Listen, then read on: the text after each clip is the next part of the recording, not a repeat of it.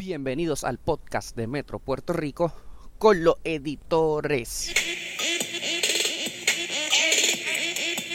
Bienvenidos. Les saluda Ayola Virella, editora en jefe del periódico Metro Puerto Rico. Hoy les presentamos un episodio especial del podcast al ceder el espacio a los amigos de Microsoft para presentar su serie Transformemos a Puerto Rico. Que lo disfruten. Saludos amigos de Metro Puerto Rico y bienvenidos a otra interesante entrevista desde nuestra redacción noticiosa. Les acompaña Ayola Virella, editora en jefe del periódico Metro Puerto Rico. Sabemos que este año pasado, estos pasados 14 meses han sido muy complicados para todos nosotros y la tecnología se ha, hecho más presente todavía en nuestro diario vivir, en cosas que antes tal vez veíamos la tecnología como algo accesorio, pero ahora ha sido el centro de nuestra actividad familiar, laboral, educativa. Queremos hablar de ese tema y nos acompaña hoy a la distancia Herbert Levy, gerente regional de Microsoft Caribe y gerente general de Microsoft Puerto Rico. Bienvenido. Muchas gracias, Ayola. Es un placer conversar contigo y a través de ti llegar a toda la audiencia de Metro. Bueno, como mencionaba en el preámbulo, estos pasados meses, más de un año, ha sido bastante, atípico y un proceso en términos de cómo la tecnología iba entrando a nuestras vidas, digamos que se aceleró y de momento estábamos con la tecnología en el centro de todo. ¿Cómo Microsoft Puerto Rico, que es una empresa, de tecnología, ha ayudado a la integración de la gente en ese proceso de adoptar las tecnologías en nuestras vidas?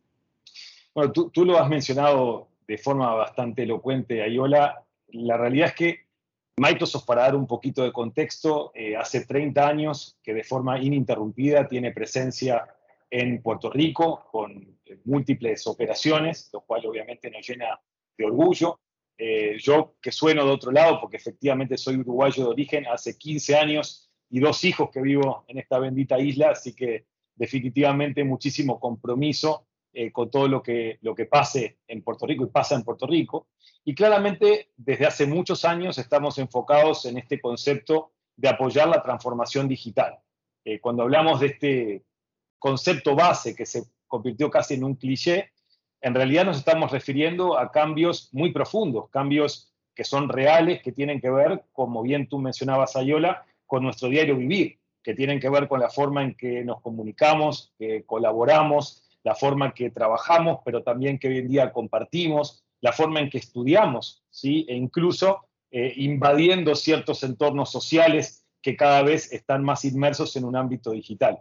En sí lo que hablamos es un cambio de disrupción profunda, ¿no? O sea, porque no solamente hablamos de una digitalización, que a veces se confunden los nombres y los conceptos, sino que hay un cambio en el paradigma de cómo hacemos las cosas. Y eso se venía dando desde hace varios años. De hecho, hace como unos 4 años en el World Economic Forum se enmarca este momento en el tiempo como la cuarta revolución industrial, que obviamente eso conlleva ciertos elementos que lo diferencian de una evolución natural. Una revolución en general tiene 2 vectores, que son el de la cantidad de gente, o sea, la pluralidad del cambio, y el segundo es la velocidad del cambio. Y ambos estaban viendo de manera muy elocuente en estos últimos años.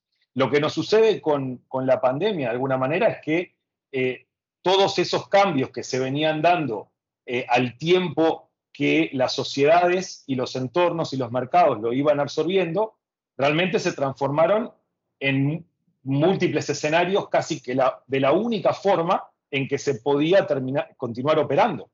Entonces, bien lo dijo Satya Nadella, nuestro CEO a nivel mundial, que tuvimos 2 años de aceleración de transformación digital en 2 meses.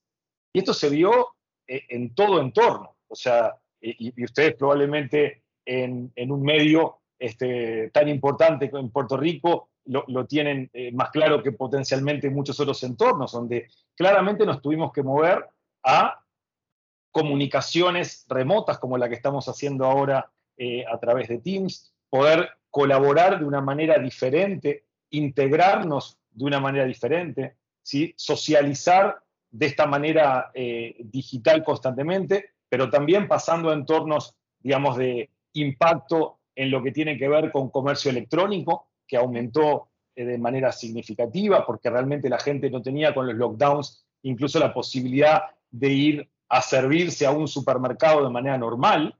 Entonces los to-go, los pick-up, o sea, realmente cambia todo el modelo, ni que hablar a nivel educativo académico, donde hemos tenido que cambiar completamente la forma en que lo hacemos. La gran diferencia que tenemos en esta pandemia versus lo que pasó, por ejemplo, hace 100 años en la gripe española, es que lo que hoy en día tenemos es tecnología. Son estas capacidades digitales, que ahora vamos a entrar probablemente más en profundidad, que nos han permitido realmente sostenernos como sociedad y en muchos casos continuar operando casi sin tener impactos negativos mayores. ¿No? Así como usted menciona el tema de los tiempos, ¿no? Esto era un proceso que ya venía, pero se aceleró y lo teníamos en todos los aspectos de la vida. Acá en el periódico hemos podido continuar reportando, trabajando a distancia. El tema, como lo menciona, del comercio, el tema de médico, todo lo que es telemedicina, el tema de cómo compramos, pero precisamente quiero entrar ahora al tema del sector comercial. Estos pequeños y medianos comerciantes, para ellos fue vital adoptar la tecnología porque tal vez no estaban tan adelantados como unas empresas multinacionales, pero es importante que sea con seguridad. Entonces, ¿cómo Microsoft Puerto Rico ha ayudado a ese sector del pequeño y mediano comerciante? Definitivamente, Ayola, el segmento de pymes o SMBs, Small and Medium Business, son normalmente los pulmones productivos de las economías de los países. Y para nosotros es absolutamente crítico ser relevantes para ese segmento.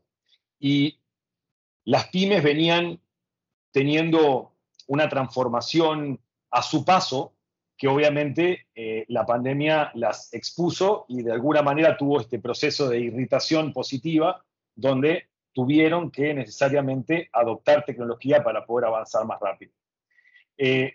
Hemos trabajado con pymes a todo nivel, pero quizás valga la pena traer la perspectiva de los mitos que existen en cuanto a las potenciales limitantes que pueden tener las pymes para avanzar en materia de adopción tecnológica y de transformación digital.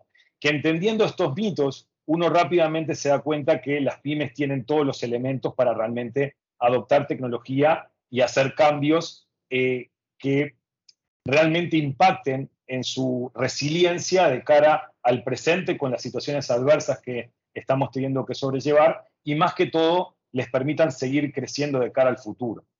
Como primer ejemplo, exacto, algún ejemplo de alguno de esos mitos. Totalmente. Y primero quería traer un concepto que es la forma en que yo interpreto este momento en el tiempo de la cuarta revolución industrial y la transformación digital como su eje fundamental.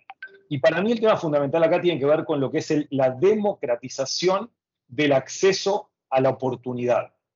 Porque el elemento diferenciador de esta transformación digital es justamente el acceso al cómputo, o sea, a la capacidad de cómputo mayormente en la nube. O sea, cloud computing es lo que habilita, es el vehículo que permite que la mayor parte de estos cambios se den y de manera simple de adoptar, por ponerlo de alguna forma, y de manera continua, basado principalmente en este concepto de pagar por uso y no tener esas limitantes de barrera de entrada.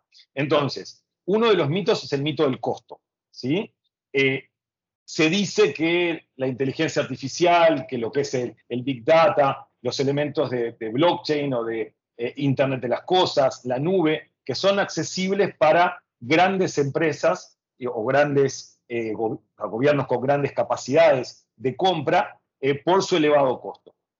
Y esto claramente no es así, como mencionaba, la nube lo que trae es una democratización de acceso a la tecnología. De hecho, hoy en día, y por primera vez en la historia de la humanidad, lo que tenemos es acceso a la misma tecnología, al mismo precio y al mismo tiempo en todo sitio del planeta. Y además de todo, las pymes pueden llevar adelante estas inversiones teniendo estas suscripciones mensuales, que claramente le habilitan la utilización de la tecnología de manera mucho más natural y con una justificación de la inversión directamente asociada al uso. Eso se contrapone con lo que existía en la antigüedad, donde las compañías tenían que hacer grandes inversiones en materia de capital en una etapa temprana para después recién poder hacer uso de estas tecnologías. Otro elemento importante tiene que ver con este concepto o este misconception de que las pymes son más bien conservadoras y no se atreven a innovar. Y eso claramente está demostrado que no es así y que cuando innovan realmente ven el resultado y el impacto de esta innovación. Ya sean compañías que vienen de un entorno tecnológico de base o compañías que se están transformando en tanto y cuanto absorben tecnologías, uno puede notar el impacto que tiene en la satisfacción de sus clientes, de sus colaboradores, las mejoras en cuanto a eficiencias, temas que van desde lo más básico, que tiene que ver con comunicaciones y colaboración de manera efectiva, con temas de un correo electrónico que esté realmente a la altura de lo que se necesita, con los niveles de seguridad y ciberseguridad que hoy en día amerita, porque claramente los niveles de cibercrimen crecieron 7 veces en los primeros 6 meses de pandemia. O sea, al igual que se disparó el uso de las tecnologías, también los piratas cibernéticos y organizaciones criminales han tomado partido de eso y han querido sacar ventaja. Entonces, todo eso hace que las compañías tengan que llevar adelante una estrategia que con un consumo, con un uso como servicio, también se vean protegidas desde ese punto de vista. Y lo último que quería traer, perdón Nayola que ahí te interrumpí un instante, es el tema de las compañías de origen, que muchas veces se dice solamente las que son tecnológicas de base adoptan tecnología. Y disculpa que te interrumpí ahí. No, y precisamente a eso iba. Hemos visto muchas pequeñas y medianas empresas que en este pasado año han encontrado, gracias a la tecnología, soluciones innovadoras, diferentes, han ampliado sus líneas de servicios también, ofertas nuevas gracias a tecnología, pero sí planteaba ese punto de la seguridad que es importante también, ¿verdad? Que entonces empresas como Microsoft, que ya tienen todo, ¿verdad? Un bagaje de trabajo en lo que son herramientas seguras, pues puedan brindarle estas herramientas a los pequeños y medianos comerciantes. Y como usted decía, el tema del costo a veces sí también es un mito, ¿no? Pensamos que son tecnologías costosísimas y el tema de la nube pues lo ha hecho bastante accesible. Otra área donde hemos visto que la tecnología ha sido, bueno, salvavidas, porque no había de otra, ¿no? Todos teníamos que estar ahí, es el área educativa. Y hemos visto aquí mismo en Puerto Rico el Departamento de Educación hablando de los Teams y todo esto. ¿Nos puede hablar un poco cómo la empresa Microsoft Puerto Rico ha dado la mano para que la educación no se detuviera en tiempos de pandemia? Sí, definitivamente, Ayola, ese es un punto clave, y si hay un área sensible en todos nosotros es lo que tiene que ver con nuestros niños, con nuestros jóvenes, y realmente en el comienzo de la pandemia ver el impacto de ese lockdown, ver las caras de nuestros hijos, porque yo tengo mis 2 hijos boricuas aquí también que sufrieron de alguna manera el comienzo de la pandemia, además, igual que cualquier otro chico boricua, pero claramente las respuestas a esto dependían de qué nivel de avance hubiera hasta ese momento en esa institución académica educativa, ¿no? Entonces, aspectos que tienen que ver con habilidades digitales son críticos para nosotros. En esta 4ª revolución industrial, para nosotros es fundamental asegurar que estamos comprometidos con el reskilling, el skilling y el reskilling de el trabajador del futuro, que bien puede ser todos los chicos, como tú bien nombrabas, del Departamento de Educación, la gente de la UPR, de otras instituciones académicas, educativas, tanto así como gente en edades más avanzadas que realmente deben reconvertirse para tener los elementos para ser exitosos en este mundo que claramente conlleva un cambio de paradigma, ¿no? O sea, en el pasado saber cómo manejar escenarios de transformación digital, de cómputo en la nube, temas que tengan que ver con inteligencia artificial, no eran relevantes al punto de ser determinantes para el éxito de un individuo. Hoy en día son críticos. Y lo mismo sucede, obviamente, a nivel educativo primario, en el K12. Tener esa modernización es fundamental. Nosotros, desde el comienzo de la pandemia, obviamente nos dimos a la tarea de apoyar al Departamento de Educación en poder montar Teams para que realmente se pueda utilizar de manera extensa y abarcando a la mayor cantidad de estudiantes posibles. Hoy en día tenemos el placer de informar que por estadísticas reales obtenidas de los sistemas estamos en un entorno de 250.000 estudiantes aproximadamente conectados diariamente a través de esta plataforma y los 30.000 docentes que brindan esos cursos o le dan continuidad a la currícula. En Teams no solamente se provee lo que es herramienta de comunicación y colaboración estándar con estos servicios que estamos utilizando ahora, sino que Teams para Educación permite que la currícula completa pueda correr adentro de la plataforma con una cantidad de beneficios para las dinámicas del ciclo de enseñanza-aprendizaje, lo cual es sumamente importante. Permite modos offline, entonces los chicos cuando no están, o on demand, cuando no están conectados a la clase, después pueden consumir también la misma lectura de forma sincrónica. Todos esos términos ahora están en nuestra casa, ¿verdad? Esta clase es asincrónica, estoy ahora conectado en Teams. Eso es ahora el día a día de nuestras casas.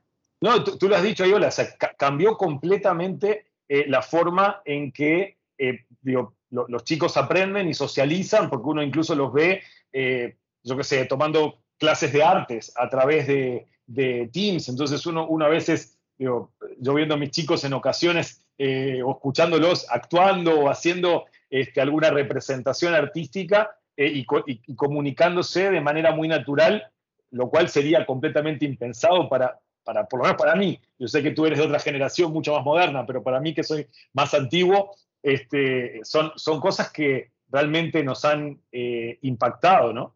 La verdad que ver a mis hijos tomando clases de arte, expresándose a través de una cámara, claramente sería impensado en el paradigma, por lo menos de mi época y de mi entorno. Entonces, ver todo eso realmente entusiasma, porque por lo menos le estamos permitiendo a nuestros jóvenes continuar, o sea, y no detenerse en un proceso que es fundamental, no solamente por los aspectos académicos en sí mismos, sino por temas de salud mental y otros asuntos que también la pandemia trae.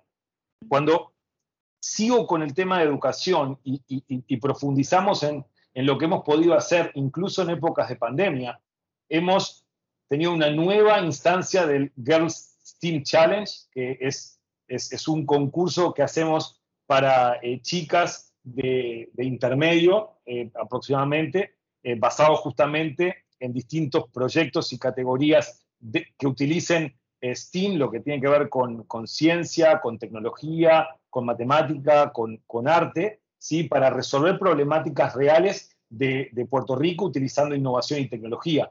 Este año participaron 50 chicas, ¿sí? Y ya se dieron los premios y demás.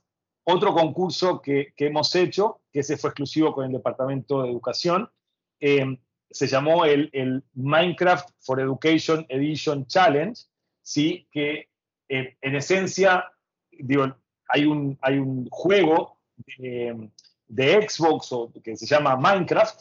O sea, esa compañía fue adquirida por Microsoft hace varios años y luego se siguió evolucionando, creando una forma de aprender que es lúdica y utilizando estos componentes en consolas, ¿sí? Pasados a el mundo de la computación. Entonces, la currícula de matemática, de química, de astronomía, de geografía, se incluye adentro de Minecraft for Education Edition, y de esa manera los chicos aprenden jugando. Pero no solamente eso, sino que empiezan a ver el mundo de manera integrada. No es que ven simplemente juegos de matemática aislados, sino que, por ejemplo, tienen que construir una hacienda, una granja. En esa granja tienen que utilizar elementos químicos y ven el impacto de lo que genera eso. O tienen que crear un entorno de vida en Marte. Entonces tienen que aplicar los criterios físicos para esa realidad. Entonces, realmente se presentaron 300 proyectos, es espectacular, 300 proyectos, para lo cual previamente, obviamente, entrenamos a los profesores, a los docentes del Departamento de Educación, para que puedan justamente llevarle a los chicos estas posibilidades. O sea que no nos hemos detenido por ningún lado, por el contrario, hemos continuado de manera pujante y constante para asegurar que mantenemos los niveles de excelencia en la educación y aportar desde nuestro entorno, ¿no? Esa es la clave, ¿verdad? De no detenerse, de que la pandemia no nos detuvo. Y es interesante ese dato que nos da de esas 300 participaciones en este concurso, porque eso es un dato que nos da esperanza en días donde se está hablando del impacto en el rezago académico. Pues tenemos también, por otro lado, el abrazo a la tecnología para ir avanzando con destrezas académicas, pero a través del juego. Así que muy interesante. Planteó en un momento dado también el tema de las nuevas competencias laborales, el reskilling, pero vemos también muchas personas mayores, abuelos que están con los niños estudiando o que todavía están trabajando porque vivimos en un Puerto Rico cada vez mayor.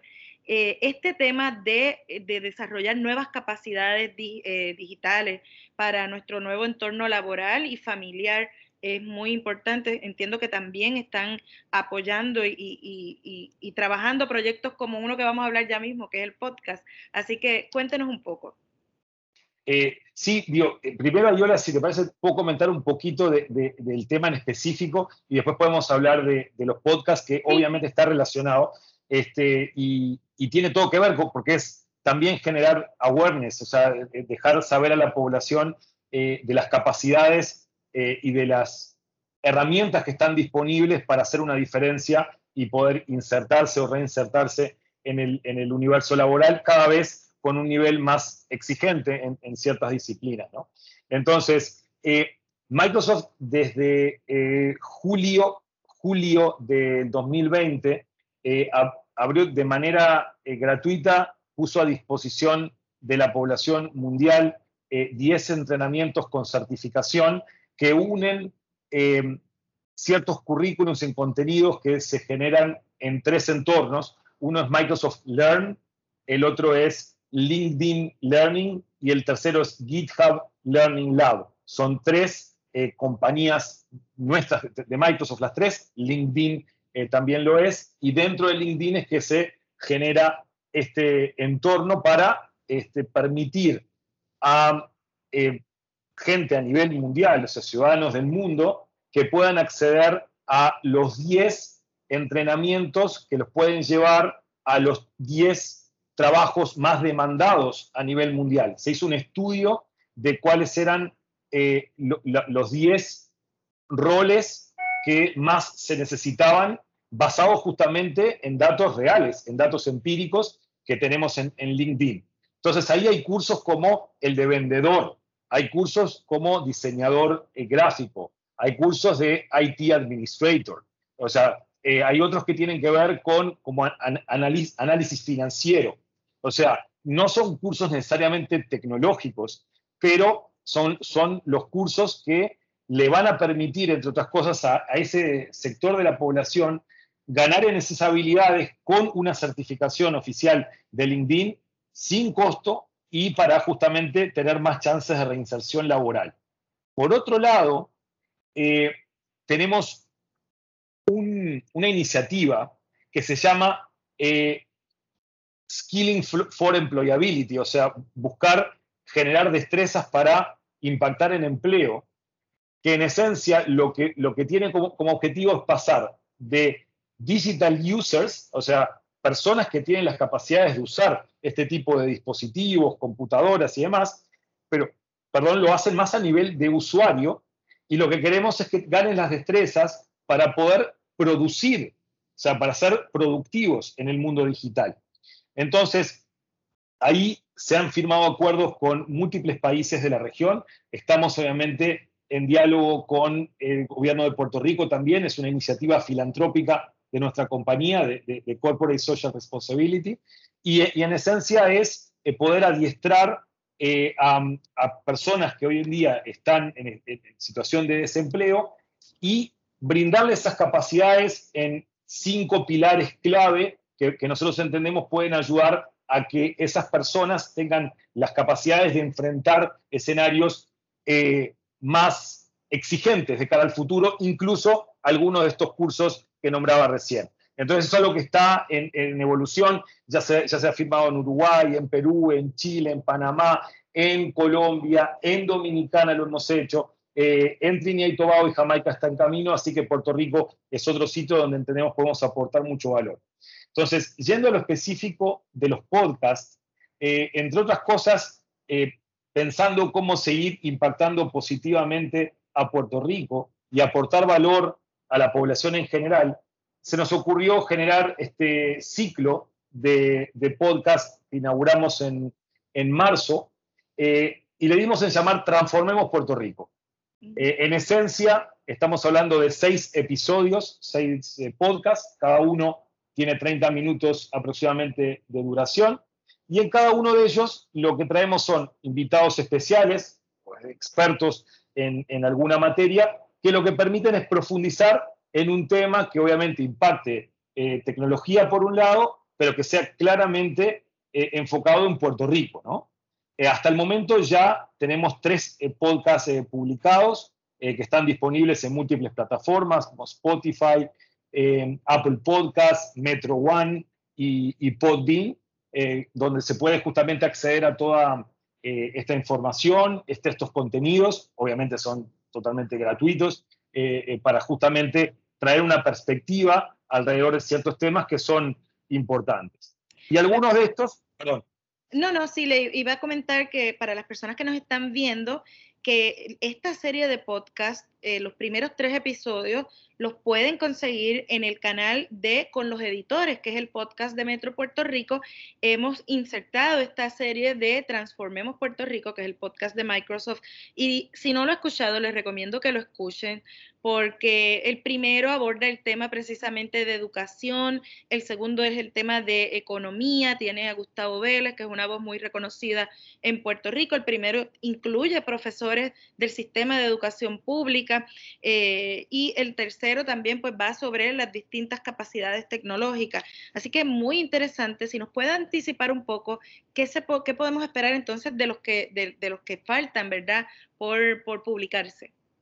Definitivamente, Ayola, los próximos episodios, el próximo viene ahora, o sea, es Coming Soon en mayo, vamos a tener justamente un episodio exclusivamente dedicado al tema del Microsoft Minecraft Education Challenge, de este concurso que mencionaba, y quien va a dirigir ese podcast es nuestra directora de Educación para el Caribe y Puerto Rico, que se llama Carla López, y va a traer ni más ni menos que a las ganadoras y ganadores de la competencia y a los profesores que fueron parte, obviamente, fundamental en que esto sea posible. Creo que nos trae una perspectiva fresca de cómo podemos adelantar en cuanto a los procesos y los ciclos de enseñanza-aprendizaje. Los modelos que teníamos, de alguna manera, fueron pensados para otro tipo de economías, otro tipo de entornos, más bien manufacturero, más bien industrial, agrícola, de 50 años para atrás. Hoy en día claramente requerimos otro tipo de habilidades para que nuestros jóvenes estén preparados para los nuevos desafíos. De hecho, se habla de 8 capacidades, 8 habilidades que son cruciales para el futuro, porque hoy en día formación es mucho más importante que información. Es tanto el cambio que hoy en día se habla que un porcentaje altísimo, probablemente más del 60% de los trabajos del futuro todavía ni siquiera se han inventado. Entonces, cuando hablamos de estas 8 son importantes mencionar una es razonamiento analítico, temas de colaboración, comunicación, creatividad, Cuando nos vamos a lo específico de STEM, hablamos de ciencia, tecnología, ingeniería y matemática, y después aspectos que tienen que ver con emprendimiento, o sea, emprendedurismo es clave, y después habilidades sociales y emocionales. Entonces, esto que estamos presentando en este próximo podcast, justamente de manera práctica, muestra cómo podemos poner en funcionamiento este tipo de habilidades. El episodio 5 tiene que ver con las pequeñas y medianas empresas y el apalancamiento de los servicios de la nube, de inteligencia artificial, de elementos de comunicación y colaboración. Ahí tendremos invitados especiales, pero también, o sea, externos a la compañía, pero también estará Verónica Núñez, que es nuestra directora de justamente lo que es pequeñas y medianas empresas para Puerto Rico. Vendrá una persona que es un líder regional de una iniciativa que se llama Digital Native Companies, o sea, compañías que son nativas digitales, cómo apalancar las tecnologías y cómo contagiar eso al resto del universo de compañías pequeñas y medianas. Y por último, el último episodio que tenemos va a tener un impacto enorme también, tiene que ver con organizaciones inteligentes 4.0. Le dimos en llamar a este concepto que en definitiva lo que trae es todo lo que son tecnologías disruptivas, basadas fundamentalmente en el hecho de adopción de inteligencia artificial en los distintos entornos de una organización, ya sea pública, privada, académica o una organización que no tiene ánimo de lucro.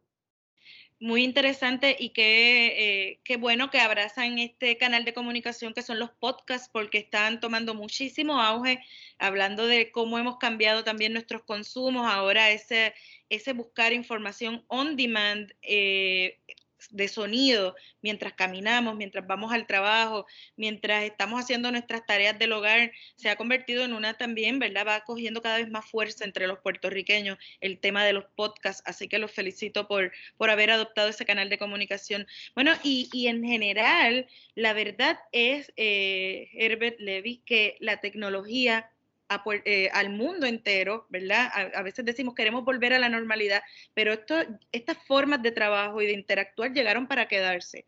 Ya era algo que venía de mucho tiempo y bueno, van a estar ahí en el centro de nuestro diario vivir. Entiendo que Microsoft entonces va a estar, ¿verdad? Va a continuar también brindando todas estas herramientas para los puertorriqueños y para el mundo entero.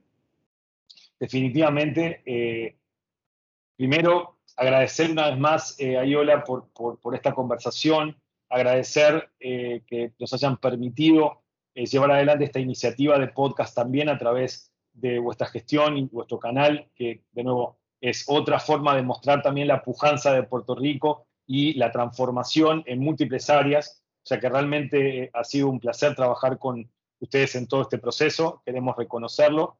Definitivamente nosotros nos definimos como una compañía Glocal, es un juego de palabras, es una compañía global, pero con un altísimo compromiso local, glocal.